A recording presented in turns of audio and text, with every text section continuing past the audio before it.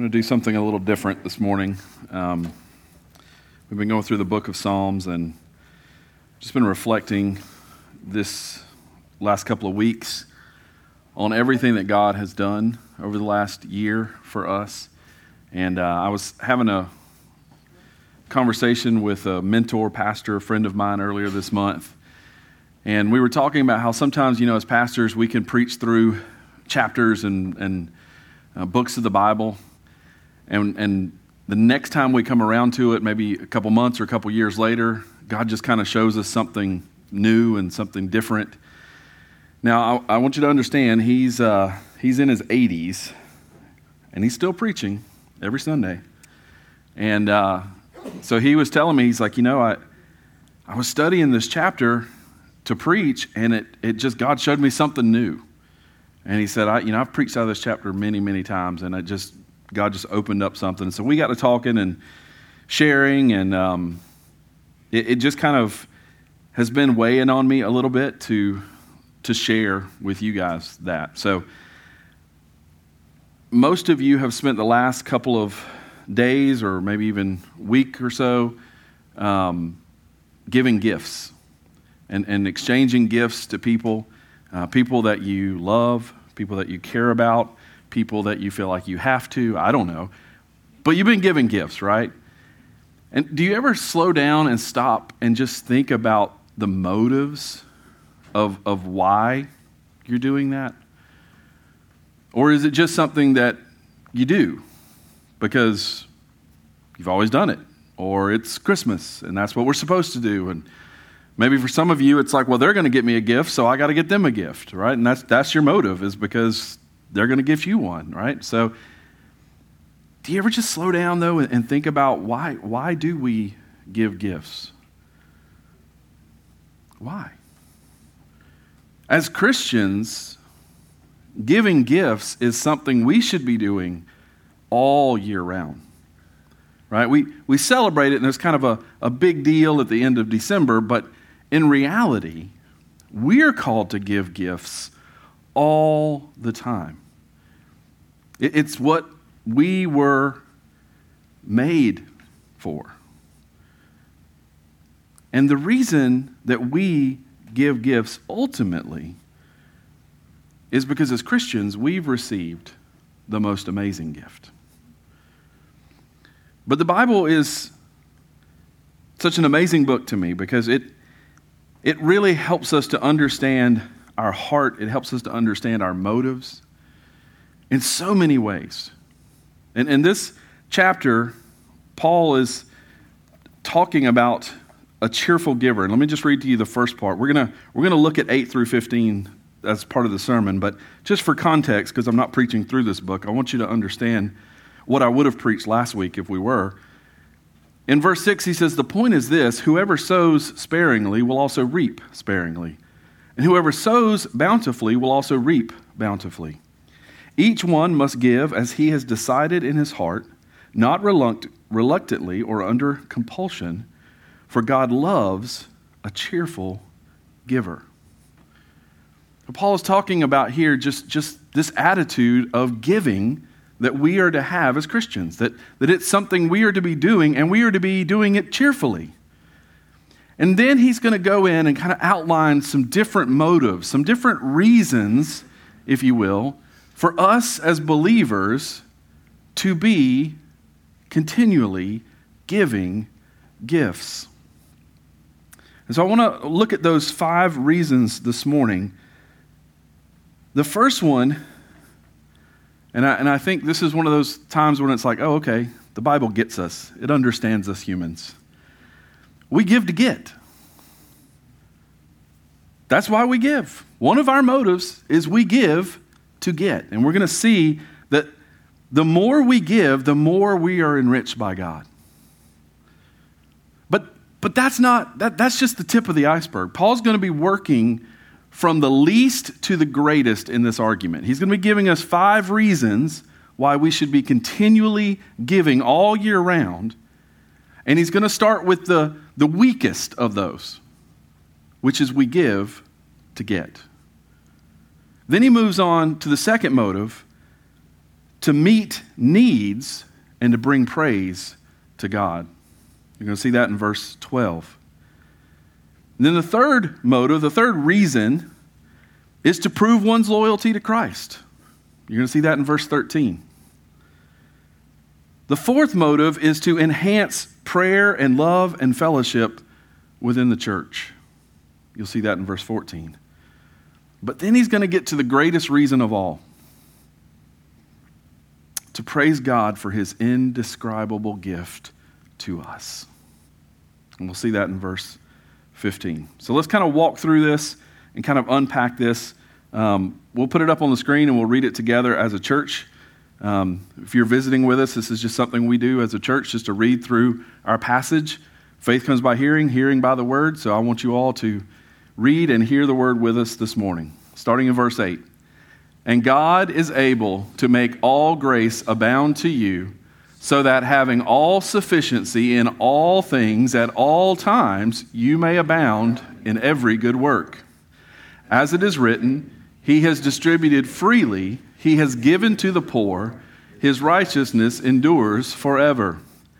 He who supplies seed to the sower and bread for food will supply and multiply your seed for sowing and increase the harvest of your righteousness. You will be enriched in every way and be generous in every way, which through us will produce thanksgiving to God. For the ministry of this service is not only supplying the needs of the saints, but is also overflowing in many thanksgiving to God.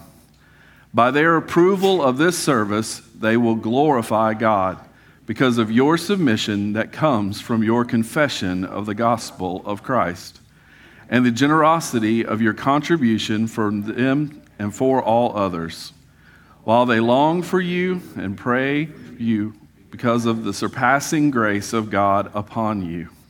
Thanks be to God for his inexpressible gift. Amen. So the first motive that we see here, starting in verses 8 through 11, is we give more to be enriched by God more. And unfortunately, this is where a lot of people start and stop with giving. They want you to give so that you will get more. And this, guys, again, I want you to understand, Paul is working from least to greatest here in reasons. So this is the least of reasons why we should be giving, but it's important to see what Paul is saying, that he hopes that we may abound and have all abundance at all times. Verse 9 is offering a quotation from Psalms 111, verse 9, where God is the one who gives to the poor and so demonstrates divine righteousness. So Paul is asking the Corinthians here, you have a chance to be like God. You have a chance to give lavishly to those who are in need around you. And this is a great motive for us, is being in that position, especially those of us who have been given so much, to be able to give to those who can in no way pay us back. But God does. God is the one that is enriching us. God is the one that is giving us all the things that we need in our life. The connection here between material giving and righteousness is important. Both Paul and the Old Testament, righteousness is not simply an inner quality or a purity of the heart. It also involves justice and generosity toward others. In other words, you don't just walk around going, I'm righteous, look at me, I'm righteous. Man, I'm so righteous. No, the way that people tell you're righteous is how you treat other people, how you care for other people, how you care for those who can't help themselves. That is how you can see and know that a person is righteous. It's not just about an inner state. That's where it starts. Has to start there, but it then flows out to the people all around you. It's not righteousness unless, as with God, it is demonstrated in deeds. How do we know that God is righteous? He sent his son to die for you and for me. He demonstrated that. He exercised justice on his Son so that we don't have to experience that justice.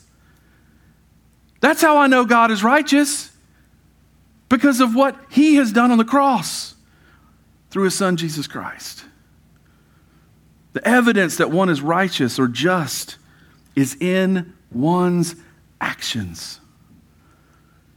And in this case, in what one does, specifically with one's money. The Christian is called upon to give sacrificially. In fact, he's to give all he is and has to meet the needs of a desperate world. Now this probably for some of you sounds risky. And it's like, man, this doesn't seem like the wise financial decision for me to make. But it's clear teaching in Scripture. How could God expect us to give sacrificially, to give all beyond what we need for our own families?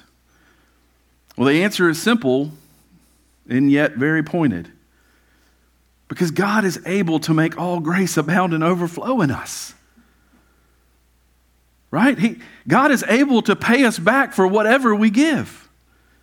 So God is asking us to demonstrate something so that he can then demonstrate something in our own lives. Right? So this isn't a selfish motive of, okay, I'm going to get up and I'm going to give because the Bible tells me to give, but I'm giving so that God will give me a lot more. No, we're demonstrating that we believe him, and in doing so, he demonstrates to us that he is a righteous, just God. In fact, note exactly what God says. And note the fullness of God's gifts in the words all and always in these verses. God is able to make all grace abound in you, so that having all sufficiency or contentment in all things and all times, you may abound in every good work. In Scripture, the word grace refers to the favor and blessing of God, both spiritually and materially. But in this particular passage, in the context of being a cheerful giver that Paul is laying out, he's specifically talking about materially and material blessings. And spiritual blessings are certainly included in all grace and all things. But his focus here is on what we do with our material goods.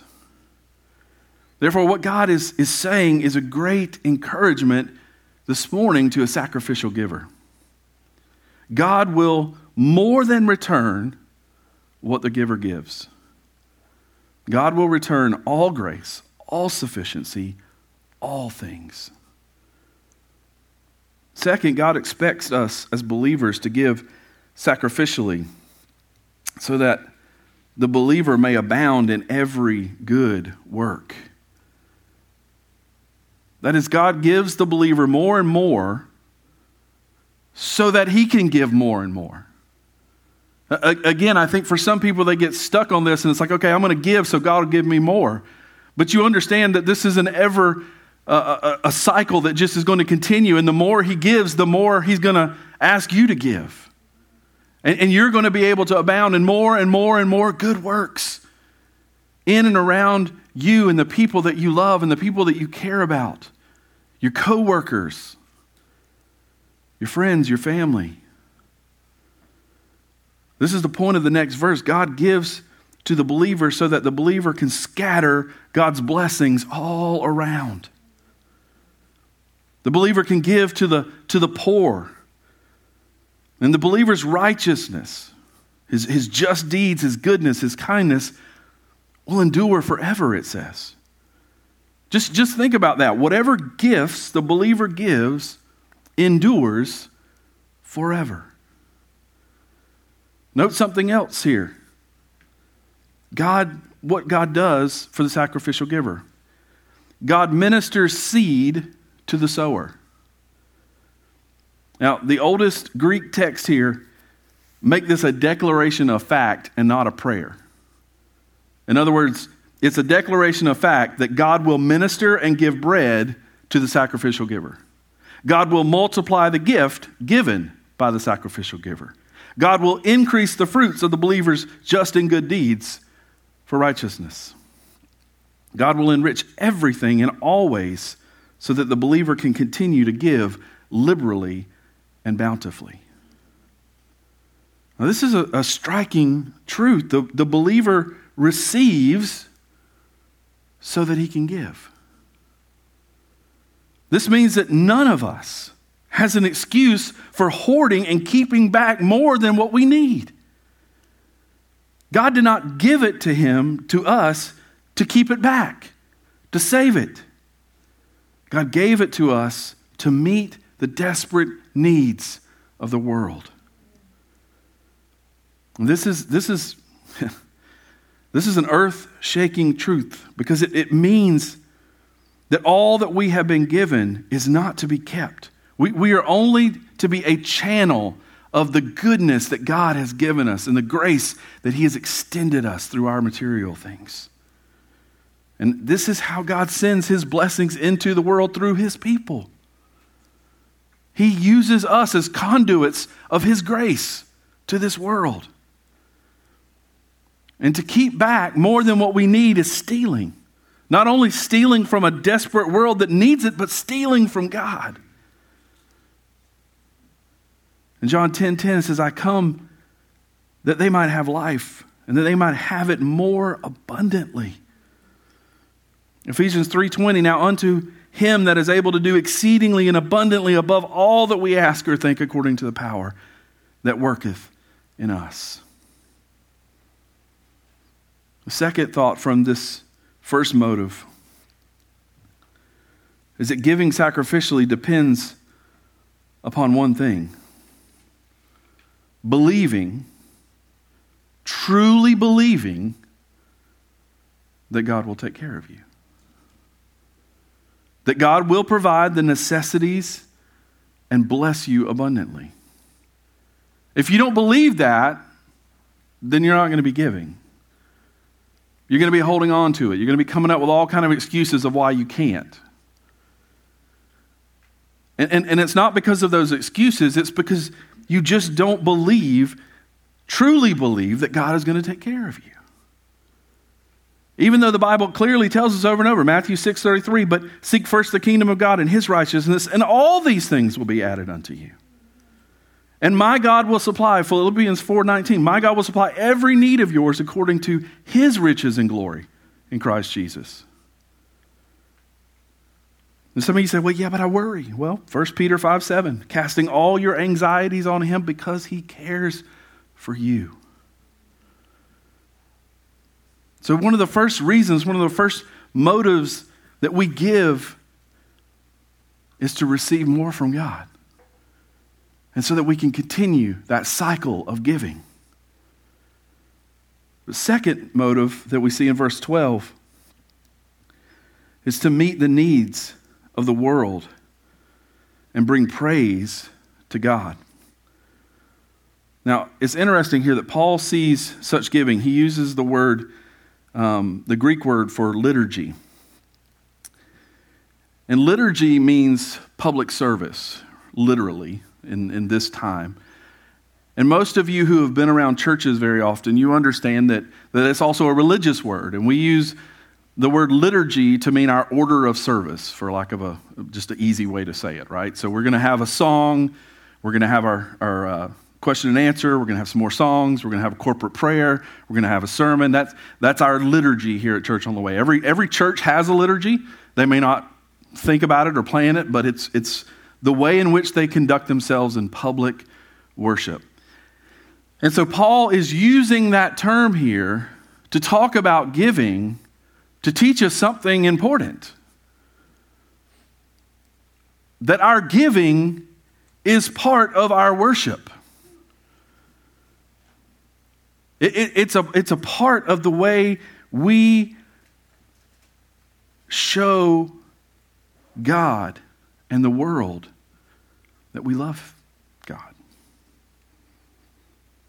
It's a civic obligation, if you will, as well as a religious act. And Paul seems to be playing on these two senses of the word here. Generous giving to the saints is not merely civic obligation, but also an act of worship, an act of thanksgiving back to God. And the term also suggests that Paul considered the collection as a voluntary public service. Again, think about what he said as part of a cheerful giver. Right? So, sometimes I know you guys get stuck because churches have told you have to give a certain amount. I encourage you to go back and read the verses before this. Each one of you has been given a different material blessing in this life. And for me to stand up here and say everybody has to give the same thing, that's not what the Bible teaches. But what the Bible does teach is that we should be cheerful in whatever it is we give. Does that make sense? So it's us being able to look into our bank accounts, to look into our time. That's one of the biggest resources we have. And how can I be generous with those things? And we've all been blessed differently, but we sit down and we think about that and we go, okay, this is going to be my act of worship through my giving. And then I cheerfully, happily give that. And when we do that, we're able to meet the needs in the world. And every single person who has anything beyond what they need to live is going to be held accountable for how they use their resources. Because there is a God in heaven who oversees all. And it couldn't be any other way. How could God look down upon a child who is dying and see a person standing off to the side with more than enough to save the child, just bypassing and walk on by? We would be foolish to think that God would overlook such selfishness, such indulgence. But we convince ourselves of that all the time, don't we? It's not my problem. I don't know them. I'm too busy, I can't get involved. See, God could not be God if he did not judge such irresponsible and corrupt behavior. And just think about how many desperate needs we have in our community and in our world. There are people starving, people dying of disease, homelessness. But the biggest problem is sin. The most terrible fate of all is dying without ever knowing the love and salvation of God in his Son. One of the greatest motives for giving is to meet the desperate needs of this world. In Matthew 19:21, Jesus said to him, if you would be perfect, go and sell what you possess and give to the poor, and you will have treasure in heaven, and come, follow me. In Luke 11:41, but give as alms those things that are within, and behold, everything is clean for you. But there's another motive here that's just as important. The praise of God. You see, when we give and we meet that need, that then generates more praise for God. When needs are truly met, the recipient gives thanks and praises God. Not only does the recipient give praise for God, but if there's any witnesses, if there's anybody that's around and they're seeing what's happening, they're giving thanks and praising God. And then ultimately, as the giver, we're to be giving thanks to God, right? I mean, so many times I get to be the vessel. You guys have so much generosity in your hearts, and I'm the one that is like the last handoff, right? There's a collection that's happening, and then I'm the person that people... And I can't tell you how much joy that brings me and how much worship that brings me to praise God and thank him for allowing me to be a part of that. So the receiver is praising God, anybody watching is praising God, and the giver is praising God when we're giving sacrificially. Note that it says many thanksgivings are offered up to God. So we give to meet needs, but not just to meet needs, to increase the worship and praise of our God.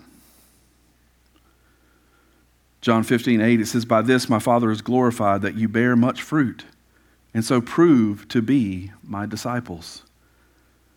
Psalm 107:22, "Let them offer sacrifices of thanksgiving and tell of his deeds in songs of joy." Oh, that your giving inspires someone to write a song of praise to Jesus that then gets sung for 20 years. You ever think about that? That so many of our hymns and our worship songs are generated by writers who have seen God giving through his people sacrificially.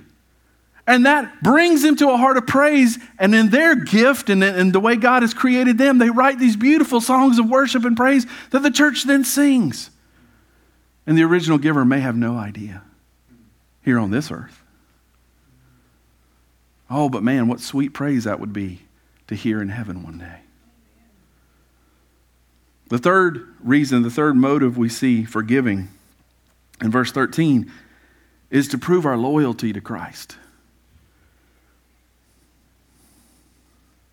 So this in the context of what Paul is talking about here, he's trying to have this collection taken up for Jerusalem, and he's trying to encourage the Corinthians to be a part of that process, right? So they're the ones collecting the money. They're going to hand it off to a couple of guys. Those guys are going to take it to Jerusalem, and there's a physical need that's going to be met there.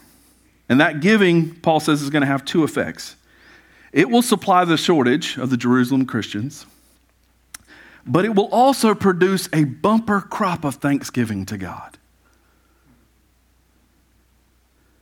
See what he says there in verse 13.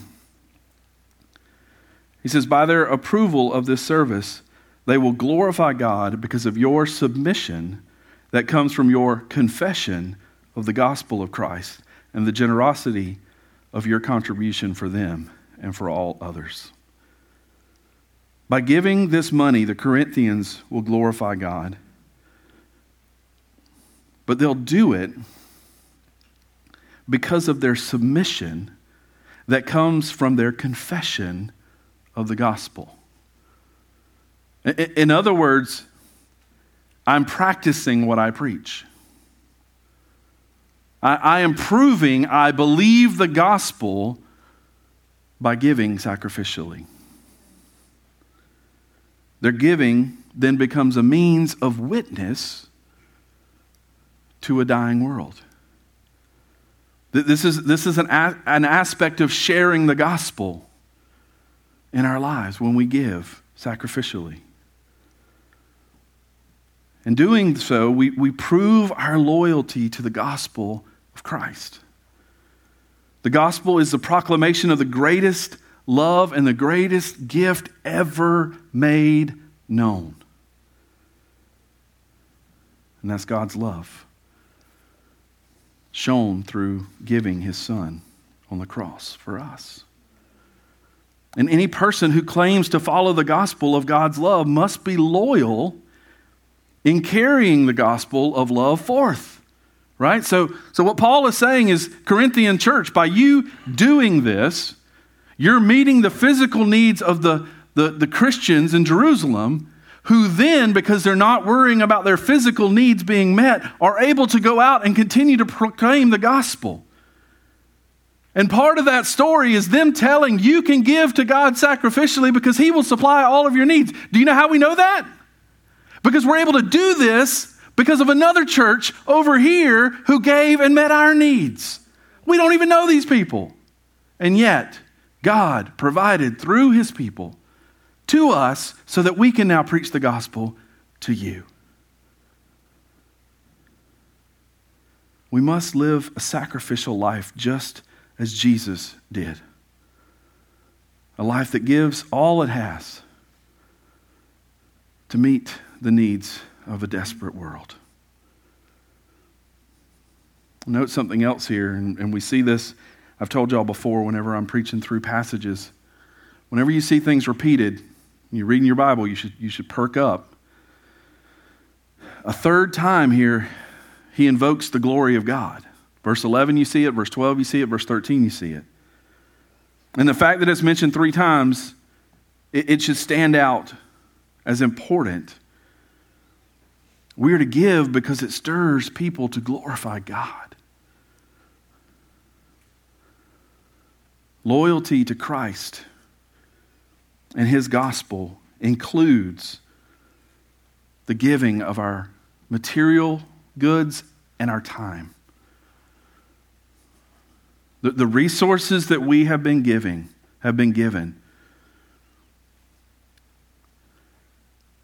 we are to use those to glorify God.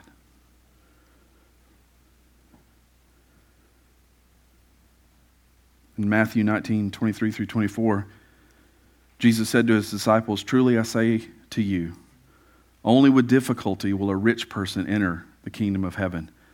Again, I tell you, it is easier for a camel to go through the eye of a needle than a rich person to enter the kingdom of God."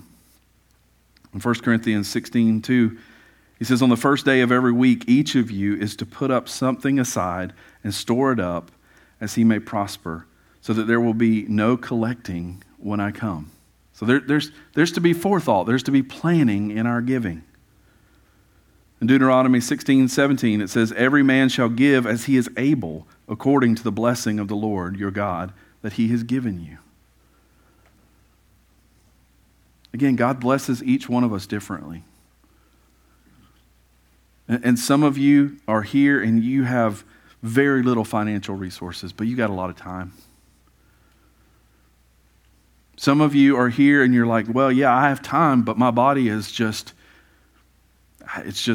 too weak to be able to serve and help.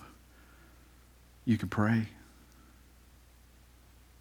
You can spend hour after hour after hour making intercession for the saints. Each one of us can do something.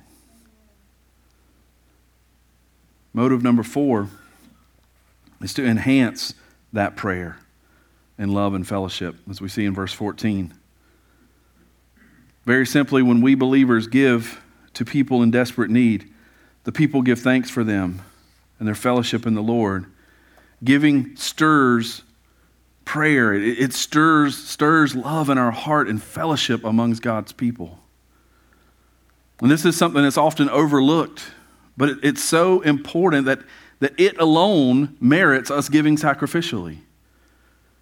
What greater result could we ask for than prayer and love and fellowship among God's people?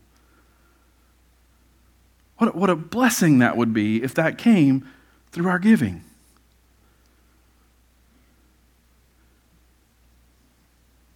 We as a church, I'm afraid, woefully spend too little time praying to God.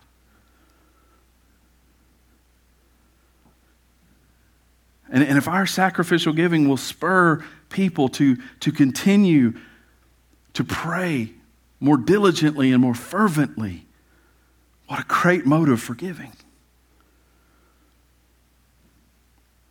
Ephesians 1:15 through 16 says, "For this reason, because I have heard of your faith in the Lord Jesus and your love toward all the saints, I do not cease to give thanks for you, remembering you in my prayers."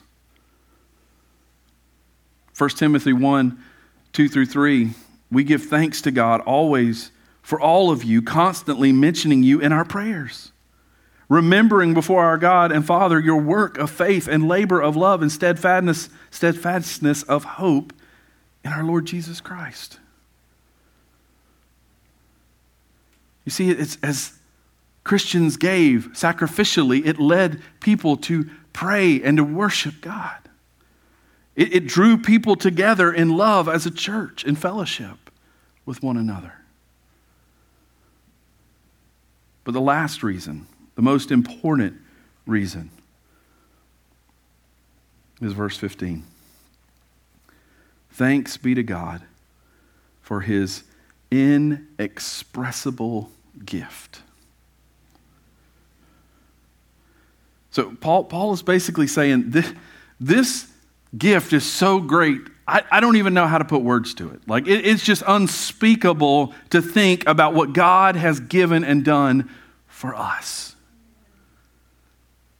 And because of what he has done for us, we should be known as givers. It should be our mark in this life. The greatest gift ever given was God's gift to the world. The gift of his only Son. No greater gift could ever be given. God is the supreme gift giver. You can ask my girls and my wife.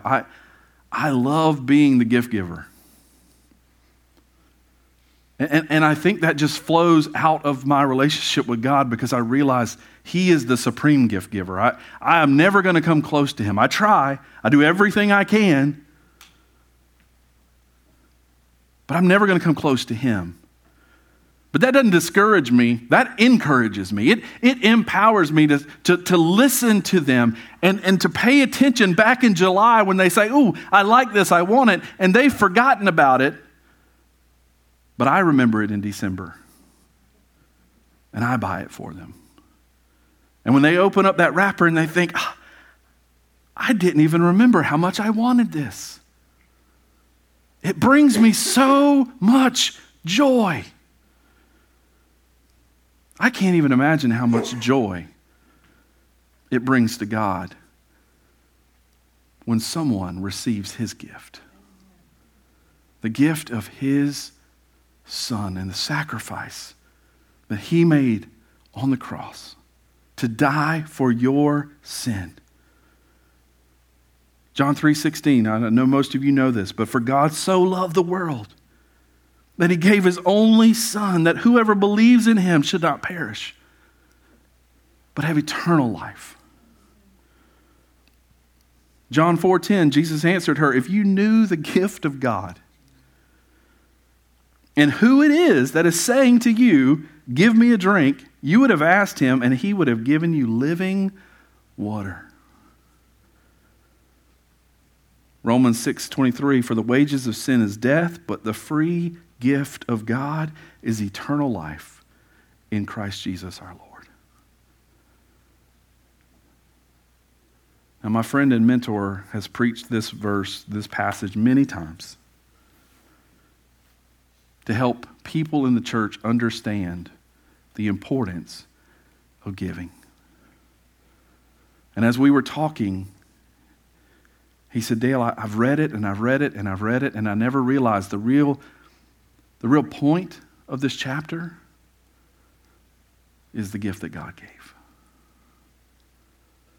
Everything we do is in response to that. And if we focus on the giving without understanding the gift that we've received, we will receive it and reject it. We won't want to give. We want to hoard. We'll want to keep it all to ourselves because we don't really believe the gift that we have been given. But man, when we really understand and believe the gift that we've been given, the rest of this chapter just flows. There's no resistance. There's no, the preacher's preaching on giving again.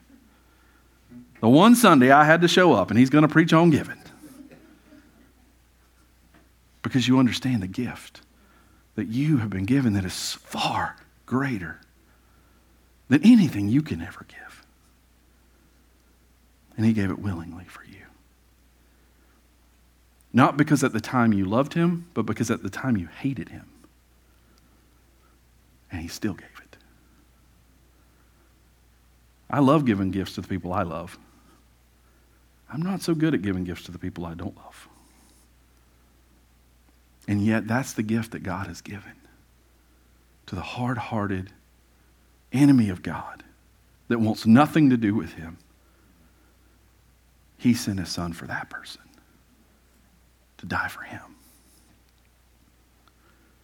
And this morning, as we end out 2021, it is my prayer and my hope that if you are here, you've received this gift. And if you haven't, that today you would receive this gift. By inviting the Lord to be Savior of your life, to receive the free gift. There's nothing you can do but just receive the free gift that He has given you. You don't need to clean your life up. You don't need to make things. You just accept it. That's all you can do.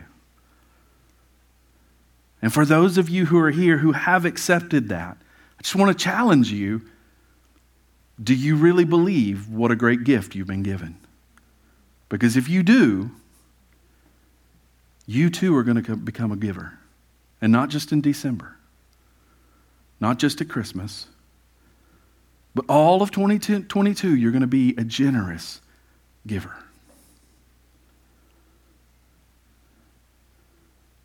As we come and close out the year, and you reflect back on 2021 and look forward to 2022, I want you to challenge yourself and take a hard look. Where do I struggle to give? And some of you'll write a check. That's no big deal. But to invest time, that's more difficult. Some of you will give time and won't write a check. Whatever it looks like for you, where do you need to grow in 2022 in being a better gift giver like God? Let's pray. Father, thank you for giving us the greatest gift that anyone could ever receive. And Lord, that gift leads to eternal life. Far, far more than we deserve. And yet you have blessed us with that, and we praise you for that.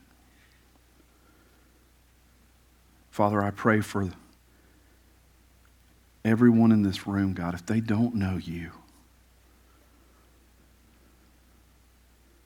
if they've never received this gift, Lord, that today they would just cry out to you, acknowledge their need, acknowledge their sin,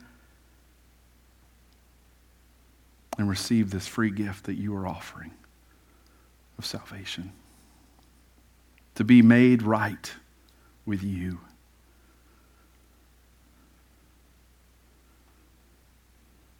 And Lord, for those of us who have this morning,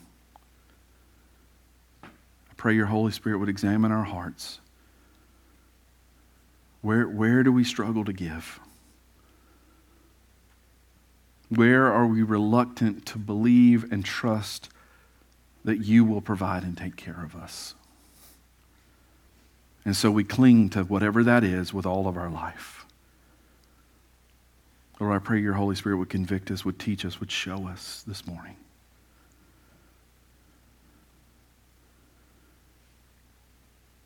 So that we might become gift givers like you. And our lives would be marked by generosity. And Father, I ask all these things in Jesus' name. Amen.